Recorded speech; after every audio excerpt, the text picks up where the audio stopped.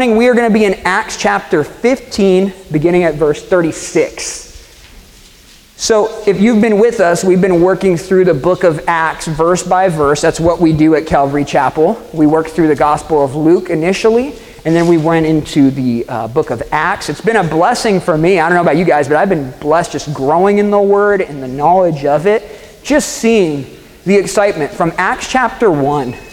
Just the idea that you are now going to be witnesses of me, Jesus said to the disciples, right? He says, I'm going to give you my Spirit, and you will go out and you will tell everyone about the gospel. But see, what we saw from chapter 1 till about chapter 7, it was pretty much in Jerusalem. Then we had some persecution happen. People scattered. They went to new places, right? After the stoning of Stephen that involved, remember Saul, who now is Paul the Apostle, the guy we've been looking at week after week now.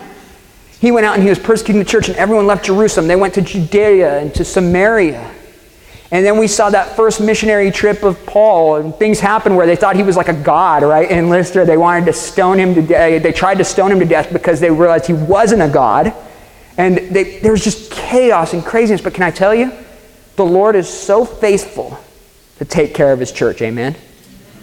All the things that we've seen, from the promise of Acts 1:8 that you will receive power to go out and do these things, to now here we are in the end of chapter 15, and the church hasn't been stopped. The gospel is still going forward, and people are being saved that no one ever thought could be saved. You think about that. It was a very Jewish thing when it started, and we saw last week at the Jerusalem Council that they said Gentiles can absolutely come to Jesus Christ without becoming a Jew. That was groundbreaking, right? The idea that they are not saved by keeping the law, by being circumcised, the things that the law said you had to do, but they gave some counsel. And they said, hey, obviously, abstain from things like sexual immorality. You abstain from false gods, all the things that you used to do as Gentiles, as lost in the world, as pagans. Stay away from those things, but also don't stumble the brethren. See, we talked about liberties last week. We talked about, hey, you are not saved because of what you do or do not do in regards to the law, amen? You are saved by grace through faith. But what we're going to see today, I believe what the Lord laid on my heart, the reason we stopped at verse 35 last week, is because we have a shorter section of Scripture. We're only going a little bit of ways into chapter 16 today. But I believe the Lord is showing us the reminder of trusting the Lord, going out in the promise that he takes care of his church, and realizing there's times when as we lay down our liberties for the glory of God, he blesses those things, amen? And that's what we're going to see here, really maturity, the growth of not just the church as a whole, but as individuals as well. Does that make sense? And so they said, yeah, that was awesome, big goal crash. All right, so if you're at Acts 15:36, say I'm there. Amen. Awesome, let's look at the first verse here. It says, then after some days, Paul said to Barnabas, let us now go back and visit our brethren in every city where we have preached the word of the Lord, and see how they are doing. And so right off the bat, thank you, Matt, what we see here is Paul's desire to go back and visit all of the places that they went to on the first journey. And I don't know about you guys, but if I went through a lot of the stuff that Paul went through on his first journey, I'd be like, I ain't going back there, right? No thanks, I'm good going somewhere else now. But I love this heart, right? What have they been doing in Antioch so far? There's this gap of time between verse 35 and 36. It says, after some days. If we look at verse 35, what they had been doing was they were preaching and teaching the word of the Lord, and they were growing the body that was there at Antioch. See, this has always been the Lord's intended model of growing his church. You teach the word of God, amen? Romans 10:17 says, faith comes by hearing. That's going to be on the test. I love it. You guys get it. That's awesome. So there you go. Every week we throw that one in there. You'll probably hear it twice more today at least. But the reality is that's why we do what we do at Calvary Chapel. Amen? You don't need my opinions. God forbid. What you need is the Word of God.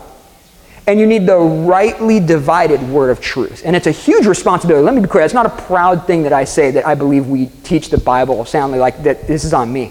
It's pretty simple. But we mess it up, right? Paul knew where the power was. You go out in the power of the Spirit and you teach the Word of God. And he says, now that we've done this here and people are growing, man, 5 years ago, some commentators say, we went on that first missionaries trip. Now we should go back, and what did he say he wanted to do? He wanted to see how they were doing. Sometimes we have this mindset as believers, if we just get people to say the sinner's prayer, then good, we're done here, move on, skip town.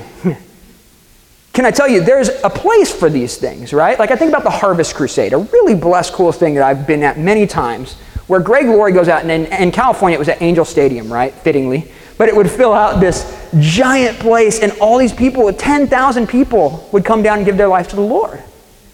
And see, some people go, well, are they really saved? What's that really mean? Are they walking it out? Can I tell you one of the coolest things they would do, though?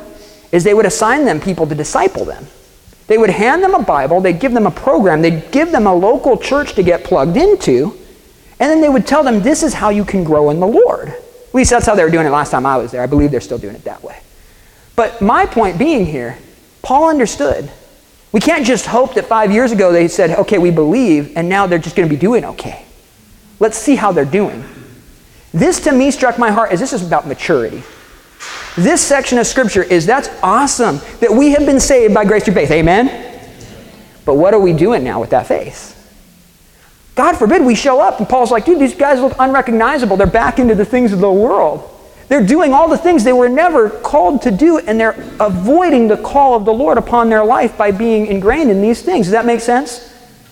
But I think there's also just this practical heart of a shepherd. He's, man, I miss these guys. I want to go back and see them. I want to love on them. I want to make sure that they're doing the things that will bless them. He wrote in Colossians 1:10, he said, walk worthy of the Lord, fully pleasing him, being fruitful in every good work and increasing in the knowledge of God. That's what we should be doing as believers. It's not just that one moment. The relationship begins. It can absolutely begin with that prayer. But we want to walk that out in the grace, right? Grace covers us, amen? But man, it should be leading to where we're walking in those good works prepared for us, right? And so that's what he's saying he wants to do, and I love it. He tells Barnabas, let's go do this thing. But look at 37 and 38. It says, now Barnabas was determined to take with them John called Mark. But Paul insisted that they should not take with them the one who had departed from them in Pamphylia and had not gone with them to the work. So this is interesting to me. You have Paul and Barnabas, two strong men in the Lord, greatly used by the Lord, both planted and worked in these churches. Remember, it was Barnabas that came and got Paul, right? When Paul was back home, he said, come with me to Antioch, right? And they formed that relationship. They began building these churches. So Paul says, hey man, no brainer. Let's go back, me and you. Let's go do this. And Barnabas is like, this sounds like a good plan, right? No problem. But I want to take my nephew. Some would say cousin, but I think the relation is closer to nephew. He says, let me take my younger nephew with us, John Mark. And we're told that he was determined to take him, but Paul insisted that he not go. See, this moment right here is a really crucial moment. See, back in Acts 13, when Paul's party had traveled from Cyprus to Pamphylia. Let's see, I have Cyprus. You may not see this, but I thought I'd look like a professor or something and do this, okay? So we go Cyprus to Pamphylia, and when they got to Perga, this is where Timothy bailed on them at the first missionary journey. This is the second missionary journey, but just so you know the land. They got here, and Timothy says, I'm out. I'm sorry, I said Timothy. John Mark. I was testing you guys. See, someone correct me. Good job. John Mark, we're going to meet Timothy here in a minute. John Mark bailed on him. That's how Paul feels, at least. Paul says, no, that guy didn't go with us into the work. Can I tell you, I believe in reading the word of Paul. He has a heart that is pretty merciful and gracious in most situations. I believe that given this conversation here, we see two types of personalities. In this moment, you have Barnabas, who's, remember, the son of encouragement, right? Sometimes you can be such a son of encouragement that you almost get walked on sometimes. And you're willing to hope the best. Like love hopes all things, amen? But sometimes you're just so determined, like, no, I believe this guy still has a plan. He's going to do something. Well, remember, he's also his nephew. So I think some people may be looking at this. Maybe Paul, he's like, dude, this is nepotism, right? You just want your boy to go because he's your nephew and you don't want your sister mad at you or something, right? Maybe he's thinking, you're naive, man. This guy bailed on us. For Paul to feel this way, I believe it was maybe, in Paul's eyes at least, not a legitimate reason for him to go home when he went home. And many people say, well, what caused John Mark not to continue on? We don't know. But for Paul to be mad about it and say, no, he kind of deserted us, It feels like maybe it was homesickness. Maybe it was fearfulness. Maybe it was weariness. And I don't know. I'm just speculating at this point, right? But it became this thing where the two of them could not agree. And look what happened in 39 through 41. It says, then the contention became so sharp that they parted from one another. And so Barnabas took Mark and sailed to Cyprus, but Paul chose Silas and departed, being commended by the brethren by the grace of God. And he went through Syria and Cilicia, strengthening the churches. So again, we have this personality type of Barnabas, the encourager of all encouragers, hope in all things. Man, I think if we give him another shot, he's going to do great. And I am intending to bring him, I'm determined to bring him with us. Don't care what you say, Paul, we got to bring him. Paul says, absolutely not. And it became so sharp, it says, that they actually parted from each other. And the word for parted there in the Greek is apokorizo, and it's to sever. Fellowship, this is a brutal word. This is a cutting away. Like a broken, cut fellowship. And I think about this, and I got to be honest with you, I've been in board meetings at a church where we can't agree on things, and we go, hey, this is just a Paul and Barnabas kind of thing. Can I tell you, I think God forbid that we have a Paul and Barnabas situation. Because I believe that the Holy Spirit doesn't use sharp, severed fellowship to drive his plans. Now, can I tell you something cool, though? The Lord is so good that he's going to make this work out for his glory, amen? But sometimes we look at this, and I get it. These are two guys we love in Scripture. We want them to be perfect, right? At this moment, it's funny because Paul's like, no, I don't think this is a good thing. We're not taking him. But can I tell you what Paul said later? In 2 Timothy 4:11, he said, John Mark is useful for me, for ministry. He says, this guy is valuable to me. And then, can I tell you what John Mark eventually did? He wrote the Gospel of Mark. I'm sorry, but that's pretty incredible. I think Paul maybe made a misjudgment in general on Mark's personality and potential. But I think maybe Barnabas was out of the loop on the timing for John Mark. See, let me tell you what happens here. Is Paul says, right now, this guy's I believe he's probably thinking, this guy's not spiritually or physically mature to go with us. Barnabas says, but he's a good kid. Paul says, I don't believe that. But down the road, Paul will go, hey, it turns out Barnabas is right on this guy. I think the timing just didn't make sense. And can I tell you what happened here? Again, this is this commentator's take on this. But how many times have we said, this sounds like a good thing to do, let's just go do it and not seek the Lord on these things? I didn't see any portion in this section where they prayed and fasted about what to do with John Mark. All there was contention so sharp that they split ways. Still both believers, still actively serving the Lord. And eventually, Paul wrote about Barnabas. They didn't seem to have this falling out forever in the sense where they hated each other. But it absolutely split the direction they were going. And now again, some would say, well, no, the Lord had this plan. He had to split them here. I don't know. I think the Lord's so powerful and mighty that he can do this without deep contention and bitterness towards one another. But whatever it is, I think it's incredible because it reminds us that timing is so important in the things that we do in the Lord. Can I tell you this morning, you might be sitting here and go, look, at people have made a judgment call on me. They said I'll never amount to anything in the Lord because of this mistake I did back here. I tell you, I think maybe in this case, Paul is looking like that leader that takes no kind of nonsense when he leads a trip. I've been in groups with both things, where a guy is so gracious that it almost turns into where it's a mess, right? Everything's just almost sloppy. But then you have a guy that everyone's so afraid of almost, that you're like, you got to do everything perfect. I think Paul leads that way. But for a guy like John Mark, I kind of think, man, this is the kind of thing that you could say, man, maybe I'm done in the Lord because someone said I'm never going to do anything again. Can I tell you without going too far in depth, I know you guys have had those moments. I've had those moments. I've had the moments where, and it's funny, the world says like haters gonna hate, right? That's kind of the term that the world uses. The reality is that sometimes, let's be clear, there's consequence to sin. We mess up, we sin, we fall short.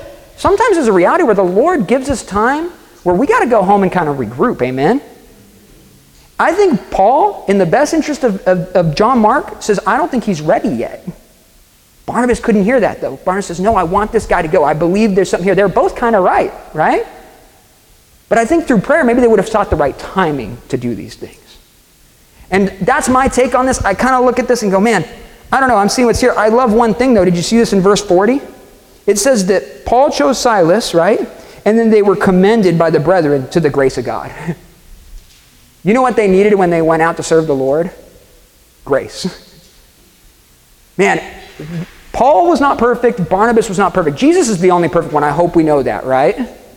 The Pope is not perfect, by the way, right? As people that say things that people are perfect, that's incorrect, okay? That is far from it. But the reality is, these two guys here, as they go out, and both parties, as they go out, they need to be covered in the grace of God.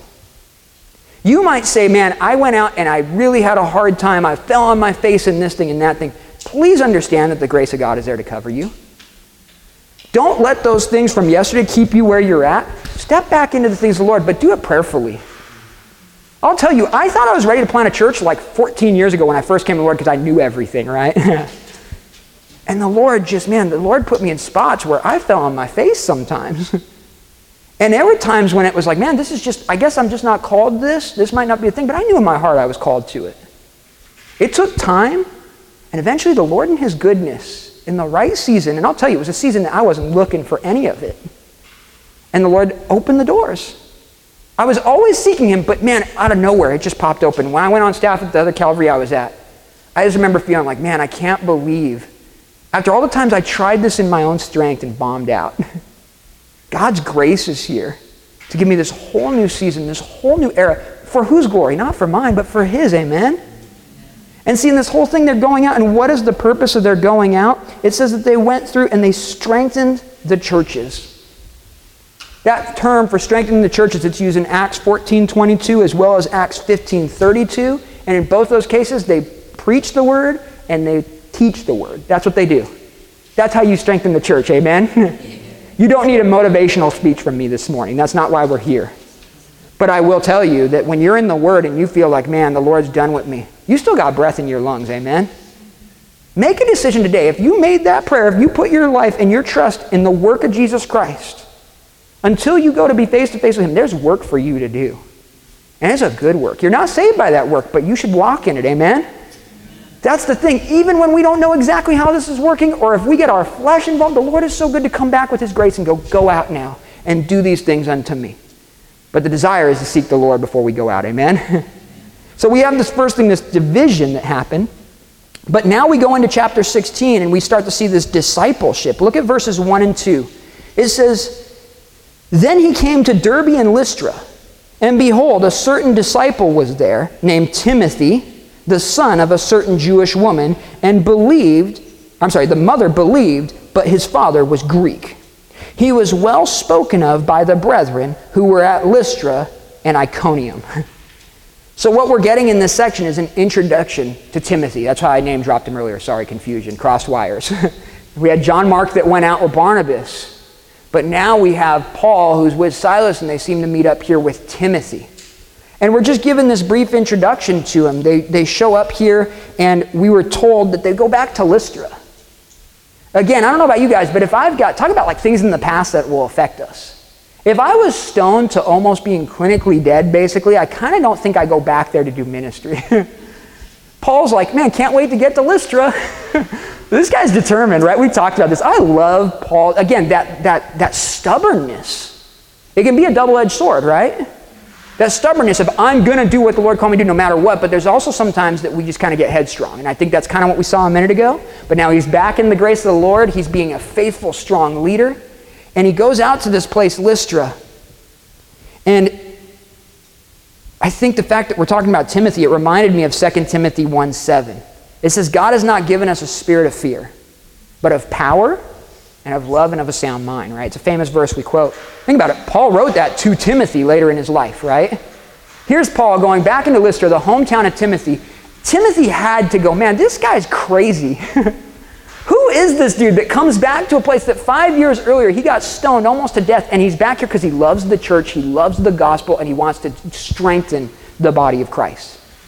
I think Timothy, man, he could get words like that written to him by Paul because Paul lived it. Paul was a guy that said, as long as you have a sound mind, can I tell you how you get a sound mind? Be prayed up in the Spirit and have your heart rooted in the Word of God, amen?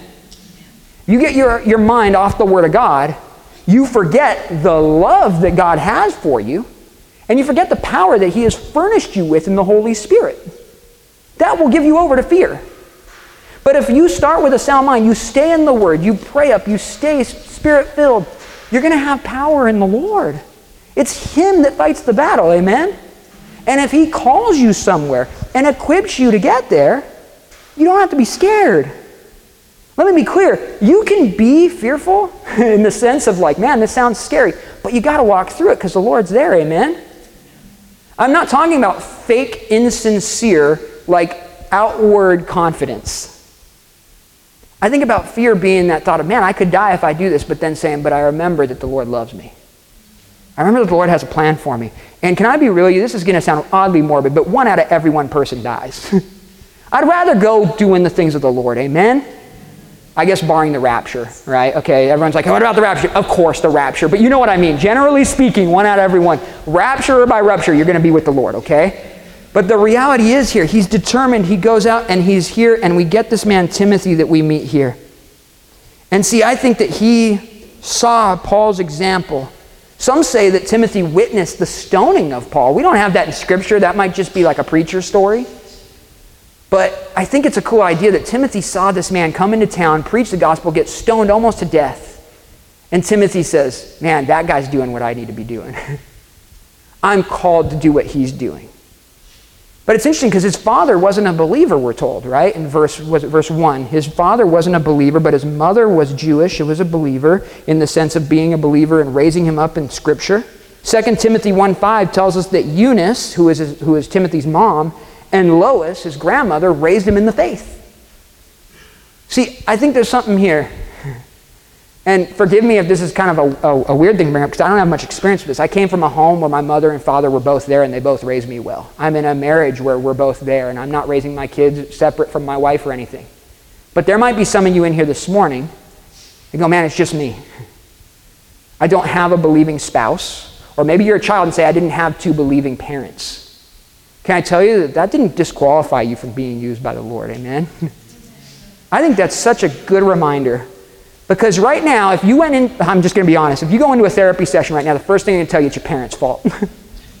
It's your parents' fault, and you need to get in touch with that little kid in your heart, right? That's usually where they go. Look back on your sin. I'm just being general, and forgive me if you're a therapist. I don't mean to be, okay, I offended you, sorry. Forget it. Okay, but who cares? All right, let's keep going here. The reality is, man, Timothy probably had every excuse of why not to serve the Lord. I didn't have a good father figure in my life. Can I tell you? You need it. That's a blessing. That's of the Lord to have a good father figure. But if you don't, can I tell you, you have a good heavenly Father. And He desires to bless you. He desires to give you exactly what you need, and He will provide you the things that will set you up to do the work that He has in mind for you as you trust in Him. Amen? And see, in this section here, it says that the father was not of faith. That's basically the contrast there, because it says that his mom was Jewish, but right, his father was Greek. The idea is that his father was in unbelief. And everyone knew it, but I love it. Verse 2 says, yet he was well spoken of by the brethren. So he became a man of good reputation as he served the Lord. And we know that this fits Ezekiel 18:20. It speaks about the relationship between the sin of the father, the sin of a child. It says, the soul who sins shall die. The son shall not bear the guilt of the father, nor the father bear the guilt of the son. The righteousness of the righteous shall be upon himself, and the wickedness of the wicked shall be upon himself. I felt like the Lord laid this on my heart this week. It's not the first place I would have gone with this, but I see it here and go, man, Timothy, you probably could have blamed your dad, but instead you took it upon yourself and said, man, I'm going to walk in righteousness. I'm going to pray for my father, I'm sure. I'm going to pray that I walk uprightly and I can be an example, but man, I got to worry about walk this out, my salvation with fear and trembling, amen? I think Timothy committed to this, and he went after it, and he got this great reputation of, man, he served the Lord. But look at verse 3-5. It says, Paul wanted to have him go on with him, speaking of Timothy. And he took him and circumcised him because of the Jews who were in that region. For they all knew that his father was Greek. And as they went through the cities, they delivered to them the decrees to keep, which were determined by the apostles and elders at Jerusalem. So the churches were strengthened in the faith and increased in number daily. There's a couple things in here that I think are awesome. First of all, we see that there's some discipleship happening here. Paul hears about this young man. We know he's younger than him. He calls him a son in the faith, right? Later in one of the, I believe it's in 1 Timothy 1:2, he calls Timothy a true son of the faith. Paul says, here's this young man, no father figure, it turns out, right? Earthly level. But this guy serves the Lord faithfully. He says, man, I'm going to take this guy under my wing. I'm going to pour into him, not for my glory, but for the Lord's glory. Can I tell you something about discipleship? We should always be looking for someone to pour into, amen? We should always have a Timothy to our Paul, right? But can I tell you, Timothy had to be willing to receive it. And I think all of us need to be a Timothy to a Paul, if that makes sense. Although I'm pouring into someone needs to be pouring into me. And there's this willingness of Paul to say, man, I'm going to take the time and pour into this young guy. Even though I've kind of been burned by young men in the past. Remember, a guy named John Mark kind of deserted him. I'm going to take a risk here. And I'm going to pour into this guy. He's got a good reputation. He wants to serve the Lord. I'm going to lead him in this. But Timothy has to say, I don't know everything. I'm willing to make the time to meet with this guy. And I think it's probably easier for Timothy because he saw what Paul endured. He knows who Paul is. But can I tell you, sometimes it's harder for the older folks in the Lord. And I'm not talking about age. I'm talking about maturity in the Lord. Sometimes we're so busy with ministry, like formal ministry, we forget to pour into others. Can I tell you, there's a reason we start a little late every Sunday. You might just think I'm really bad or my watch needs to get reset or something, right? We want to create a time where, yes, church starts at 10, but can I tell you a very important part of church is fellowship. If I start at 10 with worship, I'll be honest with you, I've been in this myself. At 11:30 when we're done, I'm out of here. I got Chili's on my mind or something. I got to go to lunch, right? I got to go somewhere. I got to go Texas Roadhouse. I guess Chili's is more the California thing. Sorry. Texas Roadhouse, I guess, right? I'm thinking about lunch. But if we can start at 10 and say, man, I can get here and I can pour into a young person. I can come and I can get prayed for when I am hurting. I can pray for others. Can I tell you, this is Acts 2:42. To continue in prayer. To continue in the apostles' doctrine. To break bread together. Donuts in our... No. To break the communion bread together. These are all very important things for us to be doing, not just once a month, like on a prayer and worship night, but every week, amen? And there's a discipleship that's kind of built in there, and I love it because I've heard you guys who have connected and you've met with one another. And I'll tell you, I love that. That's my favorite part of ministry, is meeting with guys during the week. I think I met with 4 different dudes this week, and it was such a blessing because iron sharpens iron, amen? I'm there, and I'm so blessed by it. It's that verse, Proverbs 27:17. It says, as iron sharpens iron, so a man sharpens the countenance of his friend. And what fellowship should be doing, it should be doing what Hebrews 10:24 talks about. It says, consider one another in order to stir up love and good works. Again, the good works that were prepared beforehand, that you should walk in them, as Ephesians 2:10 talks about, right? And so there's this discipleship that's happening.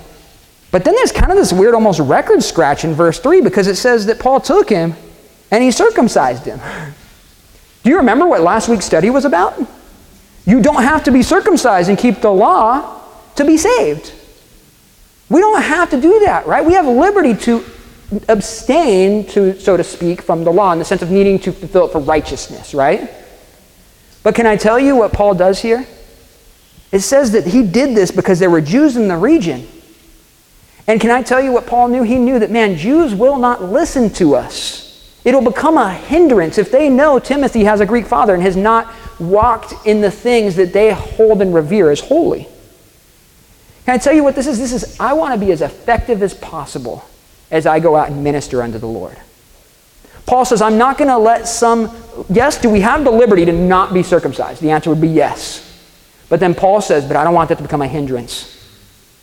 I brought up a controversial topic last week, and I'm going to do it again because I like stirring the pot, right? No, here's the deal.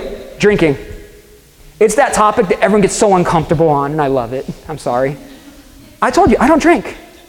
Now, I believe I'm a pastor. God forbid I should be drinking, right? And can I tell you why I stopped drinking? It was before I ever took a pastoralship. I stopped because I never wanted to have that conversation with someone that came up to me and said, do you drink? And I had to throw out asterisks and situational reasons for why I drink. Can I tell you how easy it is to say, no, I don't drink?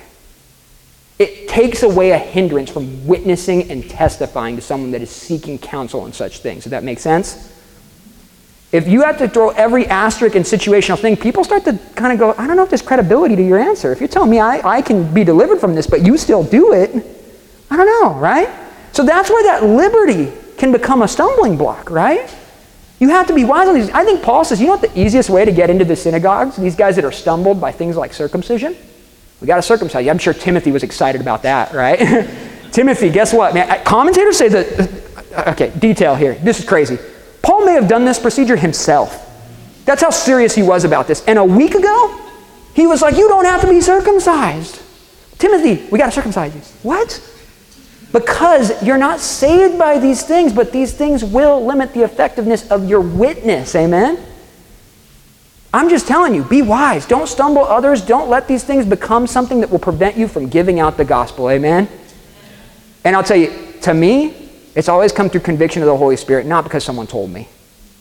You pray and seek the Lord on these things. Can I tell you, I believe that the things that we are willing to lay down open up more opportunity to be served, or to serve the Lord. I believe the Lord started to call things out of my life that were liberties years before I went into ministry because he saw ahead what I was going to be doing. And I believe if I held on to those things with firm grasp, maybe I don't get to do the things that the Lord called me to do. Not because he's a disciplinarian and says I have to be perfect, but because I couldn't have been as useful in those situations. Does that make sense? And I just think it's funny. We see him, he's like, dude, we have the liberty to not do this, but we got to do this. Why? So we can go tell them all the things that the disciples and the elders decided at the Jerusalem council. Could you imagine them going in and telling Jews, hey, we just had a council. It turns out you don't have to be circumcised. They're like, you're just saying that because you're not circumcised, right? That's what they would say. Now it's like, no, look, we revere the law. But still, we're going to tell you something. The law that Timothy just fulfilled, it doesn't save him. You have to put your trust in Jesus Christ, amen? The things that we do and don't do are not the things that bring the gospel message or salvation to ourselves and others. It's the message of the gospel and that alone. But we have to have some credibility when we take it out, amen? I don't think there's anything more disturbing than when you see someone preaching the gospel and the next thing they do is they're just blatantly in sin.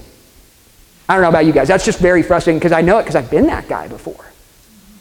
And it's terrifying. It's like, man, don't you hear the words that you're saying? You should live by them. It's like me giving someone advice on how to lift weight better. I don't know if you can tell, I don't lift a lot of weights, right?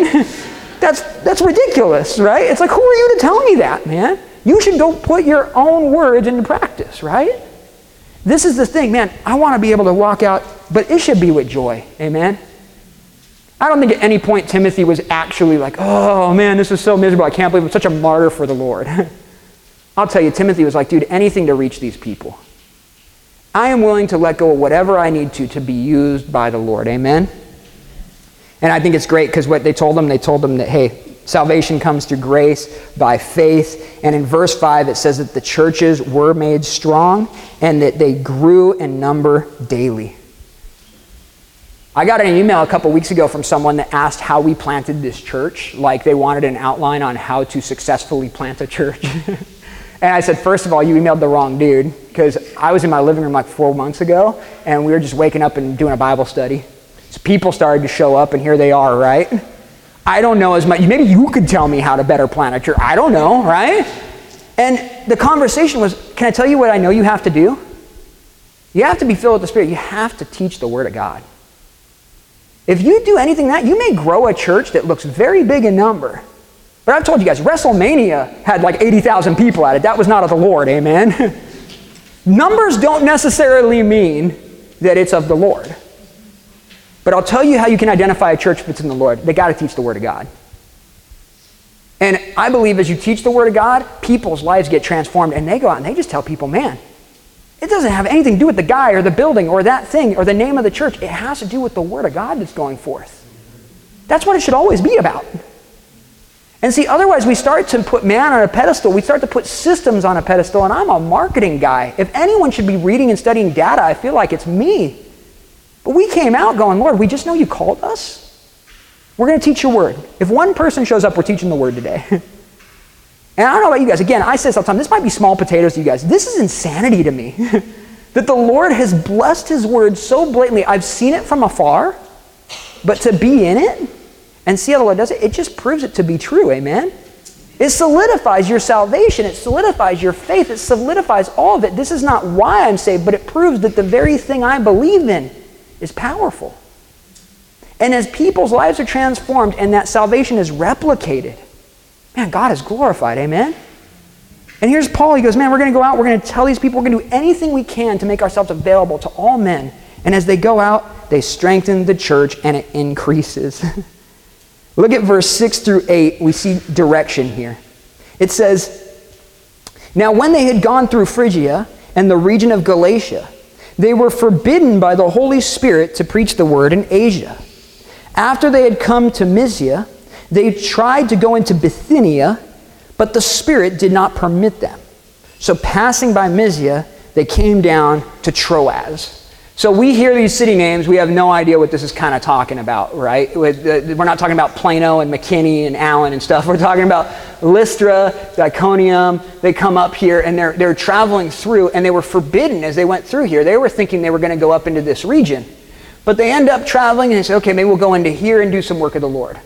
The Lord says, no, you're not going to do that either. And they wind up here at Troas. And if you notice anything interesting here, you're kind of at the end of this civilization, of this point. You kind of have to make a decision here.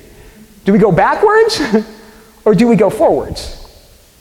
And I don't know if you've ever been in this spot where you have a good intention and a good desire to serve the Lord. You say, man, I want to go out and I want to tell everyone, I'm going to go do this thing. I'm going to do this ministry, and it's going to be just the most blessed and best thing ever.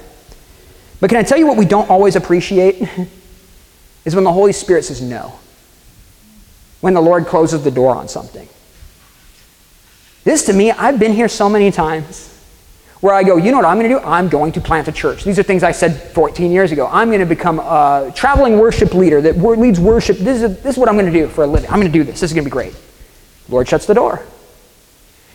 You go and test the waters. The Lord shuts the door. And you're like, man, my intention, though, is just to go bless people with the gifting or whatever this thing is in the Lord that He's given me. And see, there's a good zeal that's there. We can agree with that, right? We're talking about timing again. I tell you, you might be in a spot right now where you are so zealous for something that you believe is absolutely the Lord, and it may be, but the timing might just be off. Because can I tell you, Paul eventually gets to some of these cities that he wanted to go to, but it's not going to happen on this missionary journey. The Lord had something else in mind for him in this season, but I think it's wild, because sometimes I do this. I think about Paul, and I go, Paul must have had this like bat phone to the Lord, right? He just picked it up and he knew where to go, what to do all the time, right? I mean, the guy wrote a bunch of the New Testament, right? He's here, and he winds up in Troas after the Lord has closed the door to going into Bithynia, to going to Mysia, and he winds up at this crossroads. And the Lord just had shut the doors on him. And I think about this, all these things that I think are great, and then the Lord says no. I sometimes can panic and be like, that's it, Lord, you're done with me forever. I don't know if you guys, maybe I'm not talking to anyone. I'm talking to me, maybe. I go, then that's it, Lord. I guess I'm never going to be used by you ever again to do anything. It's a kind of a pity party, right? Can I tell you often the Lord's no is a slow? It's like, slow down until I give you the go. How many times, my wife and I, we lived in Flower Mound in 2011.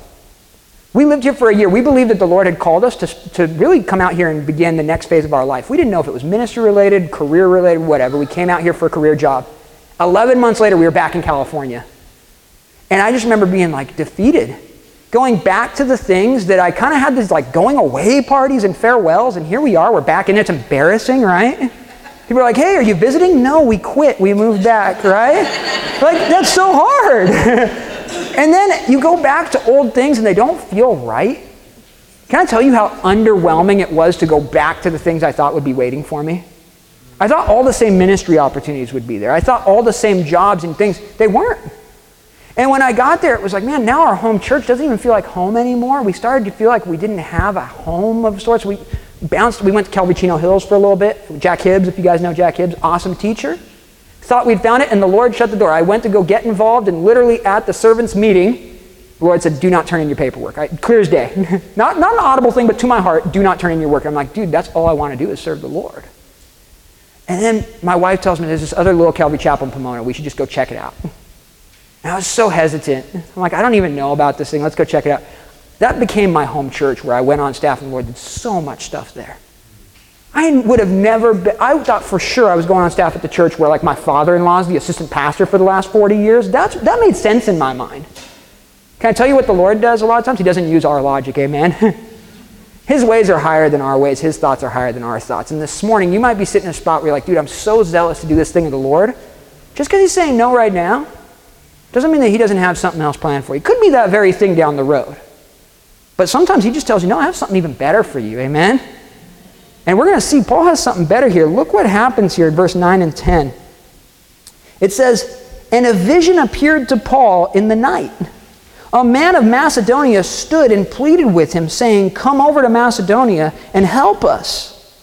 Now after he had seen the vision immediately, we sought to go to Macedonia, concluding that the Lord had called us to preach the gospel to them. Is the Lord not so faithful to speak when we are so confused? Think about where Paul is. He's traveled all over the place, and he's probably stopping every so often like, all right, we're going to go up here, seeks the Lord. The Lord says, no. Not just a no, but forbidden to go into. That sounds like a hindrance, like something was put there that said, you cannot enter this area, right? Closed doors. And I think sitting in Troas, he's debating, where do I go from here? In the night, he receives this vision, and we're told that it's this man from Macedonia, which is this continent across the Aegean Sea. So it's the crossroads. Do I go back where I came from, or do I go over where I'm being called to? And that's modern-day Greece is what we're looking at, right? I believe. Yes, modern-day Greece. That's where he's headed to. I'm not a geography guy, right? I almost said geology. That's how bad I am at geography, okay? But the reality is, he's going to go across the sea here, and that's where this man's calling him to. He says, come and help me. He's pleading, he's begging, he's praying that someone would come and help them. And can I tell you what's so cool about this section is, first of all, the Lord is faithful to answer him, but did you pick up what happened in Paul's heart? It says, after he had seen the vision, immediately we sought to go. They were ready to serve the Lord. They were waiting on the Lord, but they were ready. Whenever that call came, they said, we are going where the Lord calls us. I'll tell you this morning, I've lived that. We wanted to get out here like 6 months prior to when we actually got here, and it felt like, man, I just want to be there. We had this burden for the city of McKinney. We didn't know why. We never had even been to McKinney before I came out here in July. But we looked at it and like, what is this that the Lord has for us? And we couldn't even, it was so hard. We had to wait. The Lord kept telling us, not yet, not yet, not yet. And I believe it was so that we could have a proper handoff of ministry things at the church I was at. I didn't want to abandon the body that I was at, right? The Lord was in control. But the day he said, all right, this is when you can go. I tell you, we were like, as hard as it was to leave family and friends, can I tell you the excitement of just knowing that you were being called by the Lord to go somewhere? That fear, that anxiety of leaving everything you knew. It's like, man, but the Lord has something over here. You rejoice in it, amen? And see, here's Paul. He's like, man, I'm so not sure what we're doing, where we're going. The Lord gives him this vision and immediately says, this is it, right? This is going to be the thing. But I love the phrase. It says, we sought to go. And so what this means, according to the original language, is there was a process here. They sought out how they should do this. The reality is, I guarantee you they prayed, hey, was this a vision or did I just eat some bad pizza last night, right? I think Paul's trying to figure out, was that just a weird dream of some guy calling for help, right? What was that? So that should show us one thing. Don't just take like any little thing and be like, this is the call of the Lord, I got to go now, see you later, right? Test all things with Scripture, be prayerful, amen? But then also, there's a reality where they have to figure out how to go across this ocean, right? Out across the sea. And to be able to do that, you have to get like tickets onto the ship, you have to get the place in order, you have to get everyone together. There's planning that goes into this. And can I tell you what happened? The Lord opened the doors. The Lord didn't shut the doors on them. There's a reality where as we go out in the Lord, see what we have here is a travel log. It means that practically they actually went and did the thing the Lord called them to, and he made it possible for them to do this. Look at verse 11 and 12. It says, therefore, sailing from Troas, we ran a straight course to Samothrace and came the next day to Neapolis, and from there to Philippi, which is the foremost city of that part of Macedonia, a colony. And we were staying in that city for some days. So on the map, they go from here, they come through here, and they head over to Neapolis into Philippi. That route that they took there, we're told that they got there the next day, so it took 2 days. See, when we go on trips, we pray for traveling mercies. I don't know if you guys do that. Lord, give us traveling mercies. And sometimes we might say that and not even know what that means. What that means is that the Lord would put his hand of protection upon us, that he would guide us, lead us where we're going.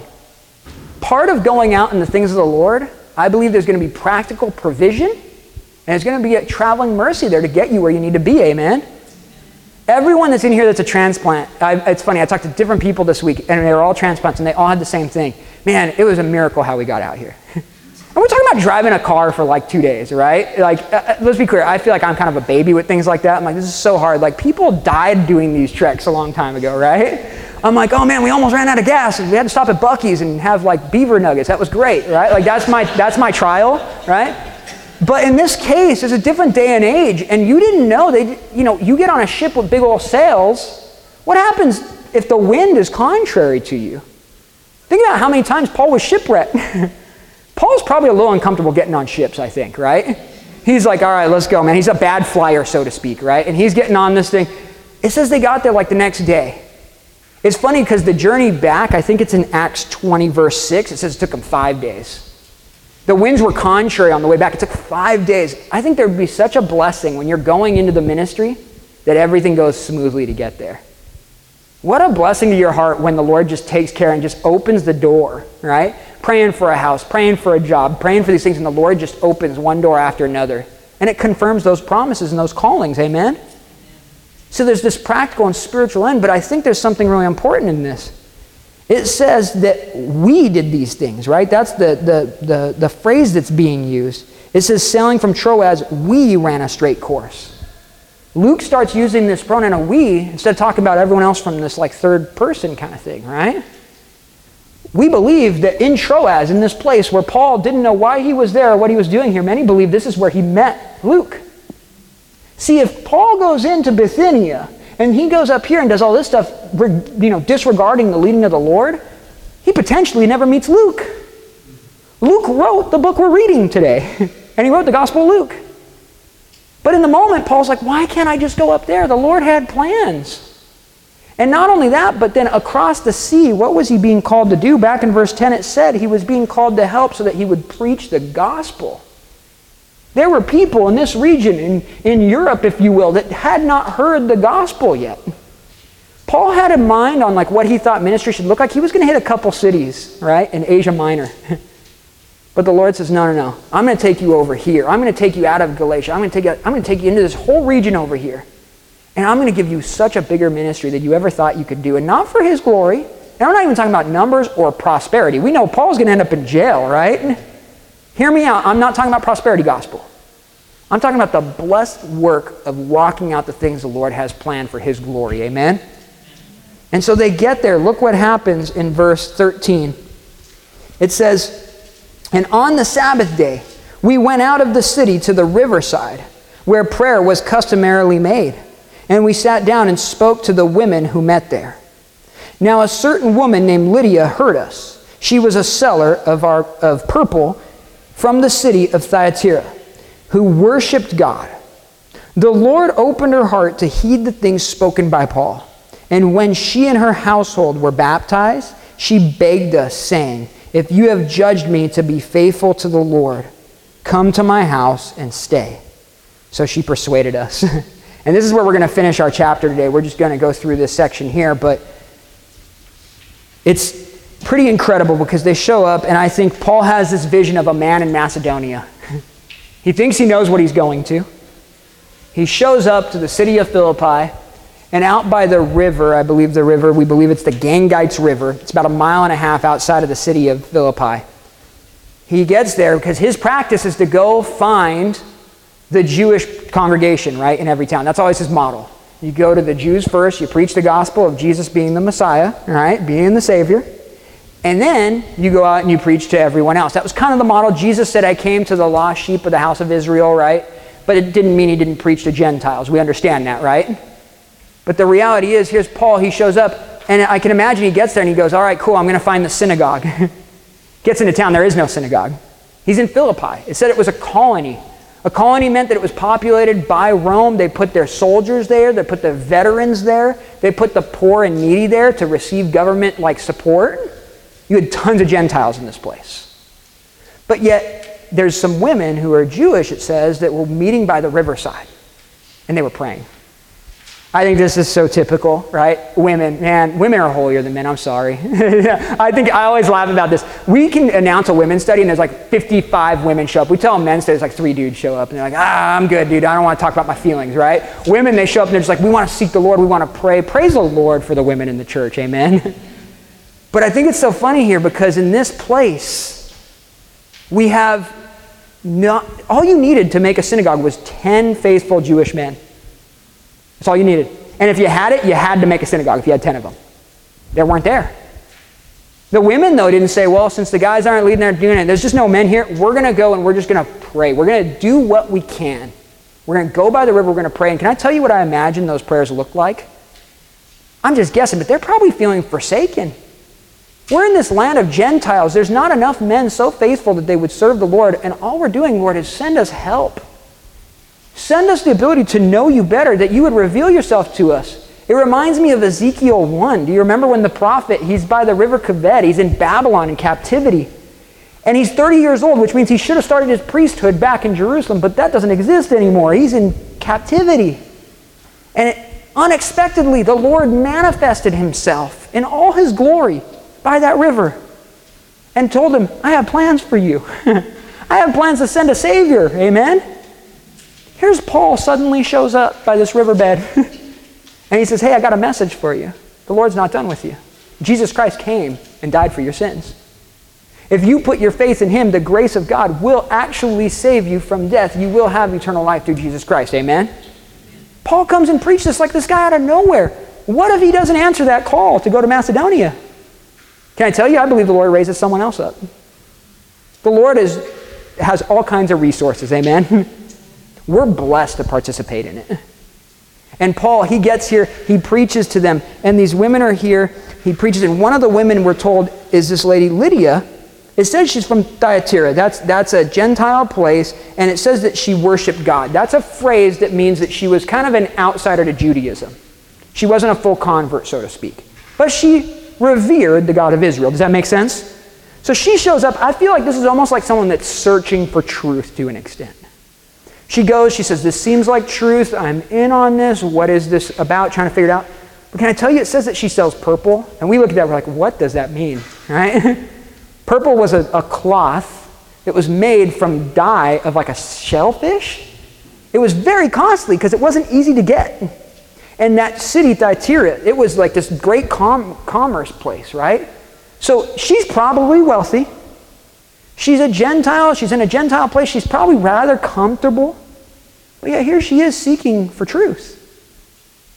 And I tell you, people think that money will satisfy you. People think that just being comfortable and content, that'll satisfy you. Lydia was here and she was seeking truth. And when Paul showed up and preached the gospel of truth, the gospel of Jesus Christ, it said that when she heard this, right, the Lord opened her heart to heed the things spoken by Paul. Praise the Lord for the Lord opening our heart. Amen?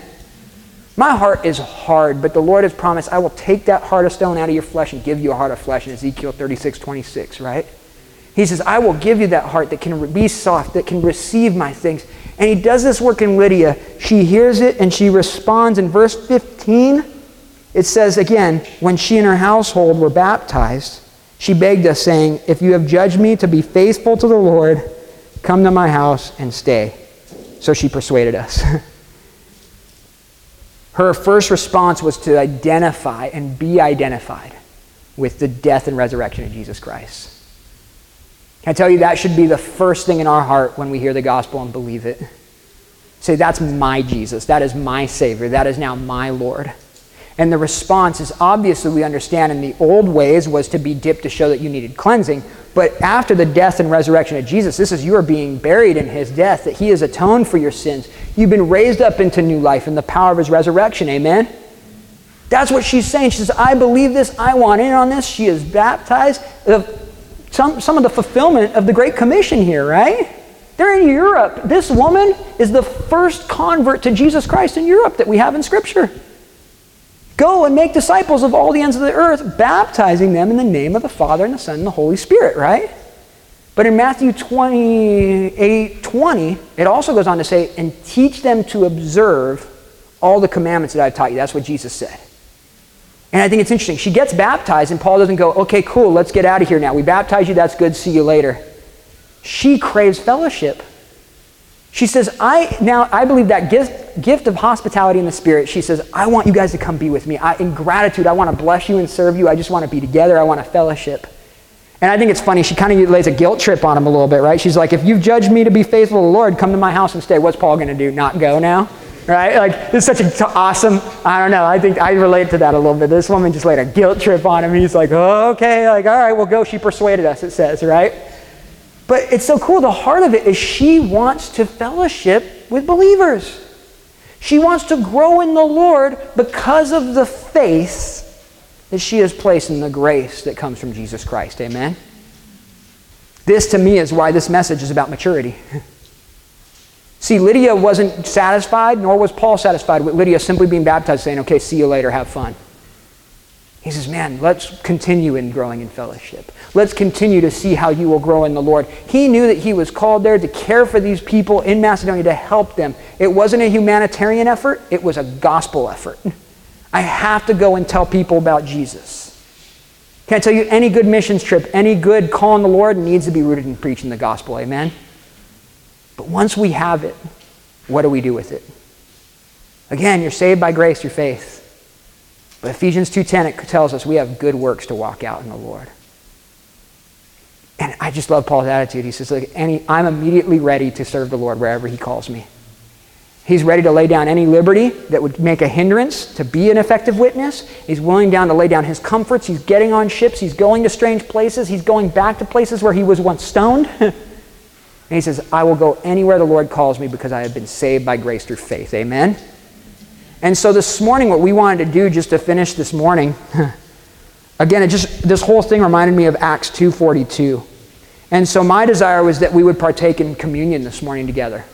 And so what we're going to do is we're going to do a little different. Usually we hand it out. I have a table set up here. So what we're going to do, I'm going to pray over the elements from here. I'm going to do a little bit of worship, and you guys can come get your elements. Does that make sense? Okay, why don't you guys stand with me and come before the Lord in a word of prayer.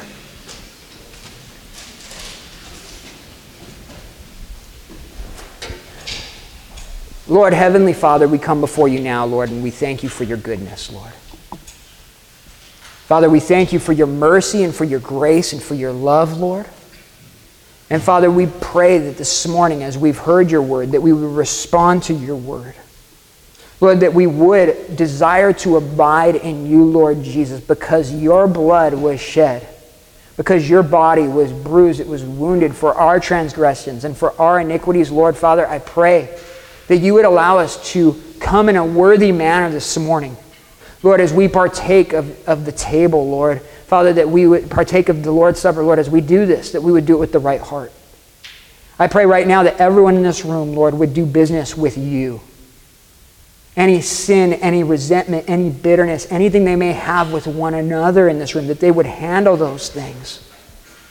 Lord, I pray that they would lay these things before you and that they would seek for your Spirit a fresh filling of it because of that faith in who you are, Lord Jesus. Father, I pray that you would bless the elements, Lord. We lift up the cup, we lift up the bread, Lord. We pray as it represents the blood and the body of our Lord Jesus, that we would not take it for granted, Lord, but that we would take it in the right, worthy manner. And Lord, I pray that right now, anyone in this room, if you do not believe upon Jesus Christ as your Lord and Savior, today is the day of salvation. The Bible tells you cannot partake in this. You should not partake in this communion if you do not believe in Jesus Christ as Lord and Savior. But the good news is today you can believe in Jesus Christ as your Lord and Savior. Right where you sit, right where you stand, you can pray in the silence of your heart. If you want to begin this relationship of walking out those good works for God's glory, you could begin it with this prayer right where you stand. You say, Father, I come to you in Jesus' name. I ask you to forgive me for my sins. Give me a brand new heart. Fill me with your Spirit. I trust in you as my Lord and Savior. In Jesus' name I pray. Amen.